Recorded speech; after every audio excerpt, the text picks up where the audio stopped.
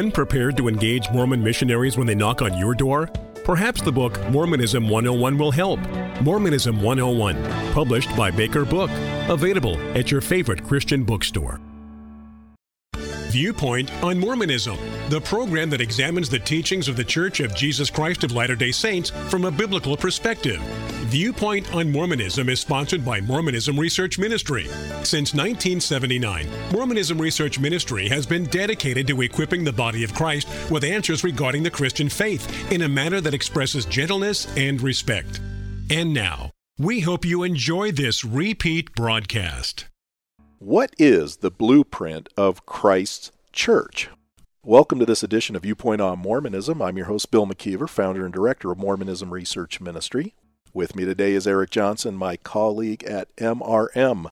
Tad Callister, who is of the Presidency of the 70, is a very popular speaker in the Church of Jesus Christ of Latter-day Saints. He works within the church education system.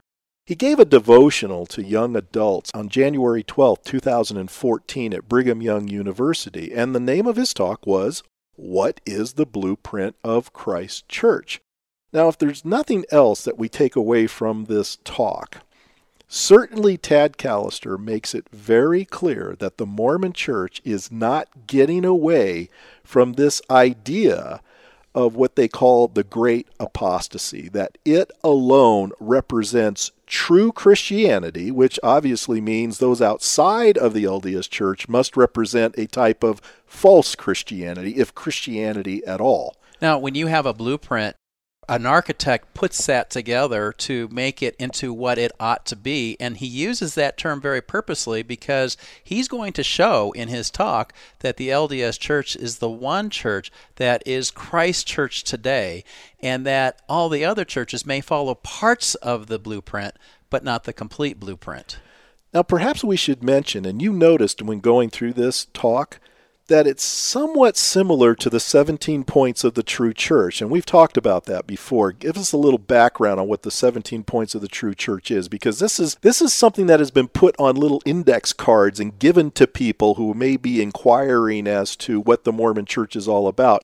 And it's trying to give some validity to the claims that the church makes. And so, though he doesn't really quote it verbatim, he seems to be following that same pattern from the 17 points of the true church. Yeah, the 17 points of the true church has been around for a long time. We're not sure exactly of where it came from. There's a story of that these servicemen during the World War II era got together and wanted to find what the true New Testament church ought to look like, and so came up with these 17 points.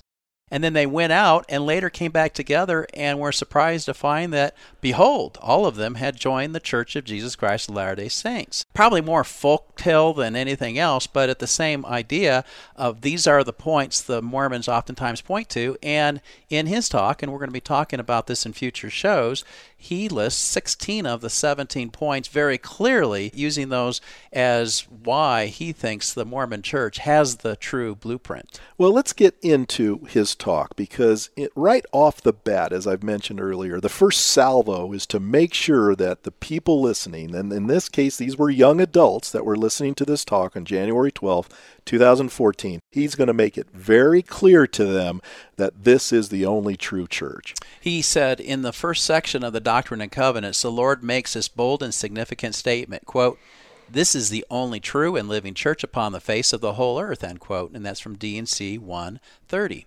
What does this mean, he asks. It does not mean that other churches do not have some truth, for certainly they do. It does not mean that other churches do not render good, for they render much good. What it does mean is that this is the only church that has all the truth that has been revealed thus far in this dispensation. The only church that has the ordinances necessary for exaltation, and the only church that has the priesthood of God to perform those ordinances with divine validity. Now, if there was any question in your mind as to whether or not the Mormon Church still believes that it alone represents true Christianity, I think Tad Callister just made it very clear. Anybody who thinks that the Mormon Church is getting away from this notion that there was some kind of complete apostasy and that all of us are the part of one big church, as they understand it, is just false.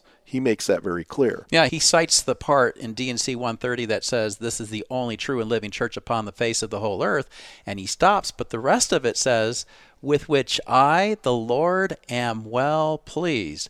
And that very clearly states that all the other churches, as nice as they might be, are not pleasing to the Lord as the LDS church is. Are you hearing that, folks? Because he leaves that out. I don't know why he left that out. Maybe he's trying to soften the blow with these young people that he's talking to who probably have friends that go to Christian churches. Maybe. I don't know. I don't know why he leaves it out. But the fact remains is he is not holding back that the Mormon church is the only true church. And we probably cite it a lot of times, but I'm going to cite Joseph Smith History 119 because I think it's appropriate for what he's just cited from D&C 130. Joseph Smith, supposedly in 1820, asked which church he should join, and this is what he's told.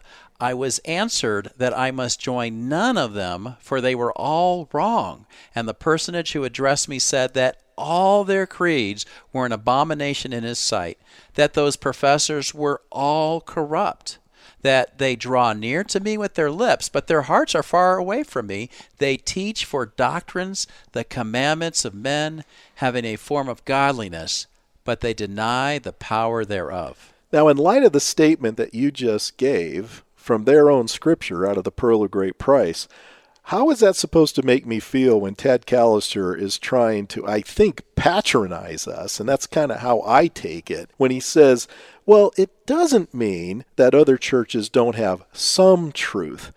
Even you and I, though we don't believe that the Church of Jesus Christ of Latter-day Saints is a Christian church because it teaches false doctrine, it's led by false prophets. Even though we don't feel that it is a Christian organization, we still would say, well, there are some things that it teaches occasionally that I would say is true. Well, I mean, let me give you one example. Hebrews 13:4 talks about keeping the marriage bed pure. The Mormon church is a very moral church in that sense. They're very much for a man and a woman and traditional marriage values. I can say I agree with them on that position. And we also can look to the Book of Mormon in Moroni 8:18 where it talks about God being always God. I agree with that. Sure. I would not say that I believe because the Book of Mormon says that that makes the Book of Mormon ancient scripture, but certainly in that particular instance, I would say, in principle, I agree with what it is saying. And we could probably find a lot of things like this, either sometimes even doctrinal, or as you would say, even ethical, that we would agree with. Right. But see, when he comes across and he makes it very clear, as you pointed out, that theirs is the only true church, what's the other alternative to that? If I don't belong to the Church of Jesus Christ of Latter-day Saints, obviously my church is false.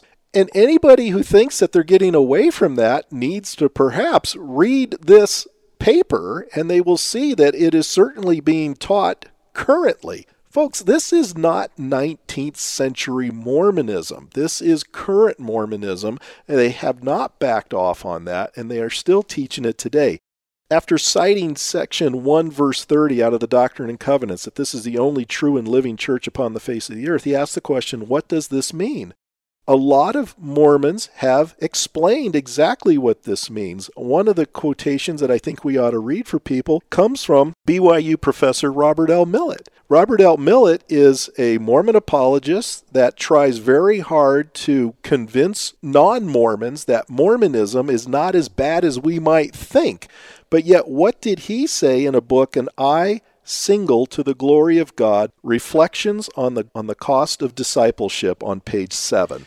He wrote, the Lord, in speaking with apocalyptic finality, said, quote, there are saved two churches only. The one is the church of the Lamb of God, and the other is the church of the devil.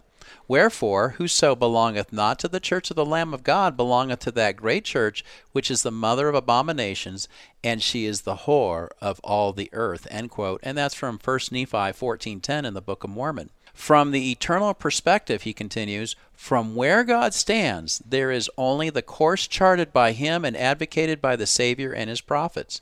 Whatsoever is more or less than the divinely established plan is either deficient or perverse. No matter the degree of sincerity, adherence to anything less than the truth leads ultimately to a diluted discipleship. Whatsoever is more or less than the divinely established plan is either deficient or perverse. That's coming from Robert L. Millett, who's the person who's trying to hold hands with all evangelicals as if the differences are not all that severe. But how can you be politically correct when you're citing something like 1 Nephi 14:10, Joseph Smith History 1, or D&C 130? It's impossible. And so what we're finding here is what we're finding with Callister.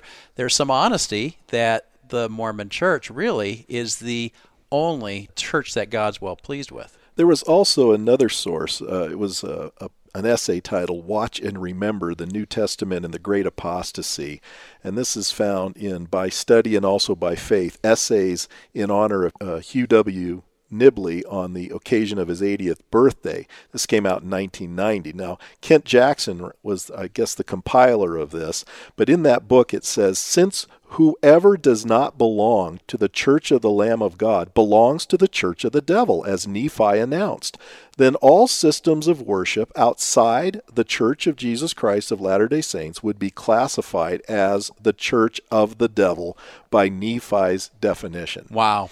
Now, that's a pretty strong statement. And again, it goes back to this, what I feel is a little bit of a patronizing on the part of Tad Callister. He's going to tell us that, well, we've got some truth, but at the same time, we belong to the church of the devil. We profess to be Christians, but yet we're outside of the Church of Jesus Christ of Latter-day Saints. They're not getting away from this. If you think for a minute that they no longer are teaching this, then perhaps you need to read this article. Now, Eric, you've got a response to this article on mrm.org, and if you want to read in its entirety what Callister said and our response to it, where would they find that? You can go to mrm.org/Blueprint Church with the hyphen between Blueprint and Church. And I think it's important that Christians understand this, because we should not be swayed by this kind of language where just because a Mormon says that our church has some good or does have some truth, that somehow that means they're Christians just like us. That kind of language, when we hear it from our Mormon neighbor, I think is really meant to, as I've said, soften the blow as to the serious differences between Mormonism and what we believe to be New Testament Christianity. We should not be fooled by that kind of language. Thankfully, I think, though, Tad Callister in this talk is going to make it very clear that even though he thinks that all churches have some truth, he's not backing off of the position that the Church of Jesus Christ of Latter-day Saints is the only true church on the face of the earth. They are not abandoning that teaching at all.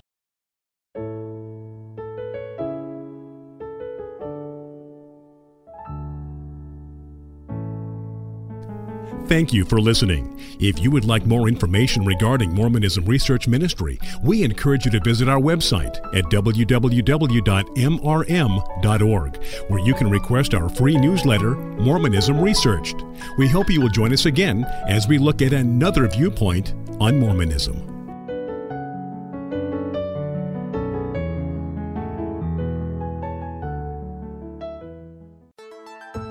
You just listened to today's broadcast of Viewpoint on Mormonism.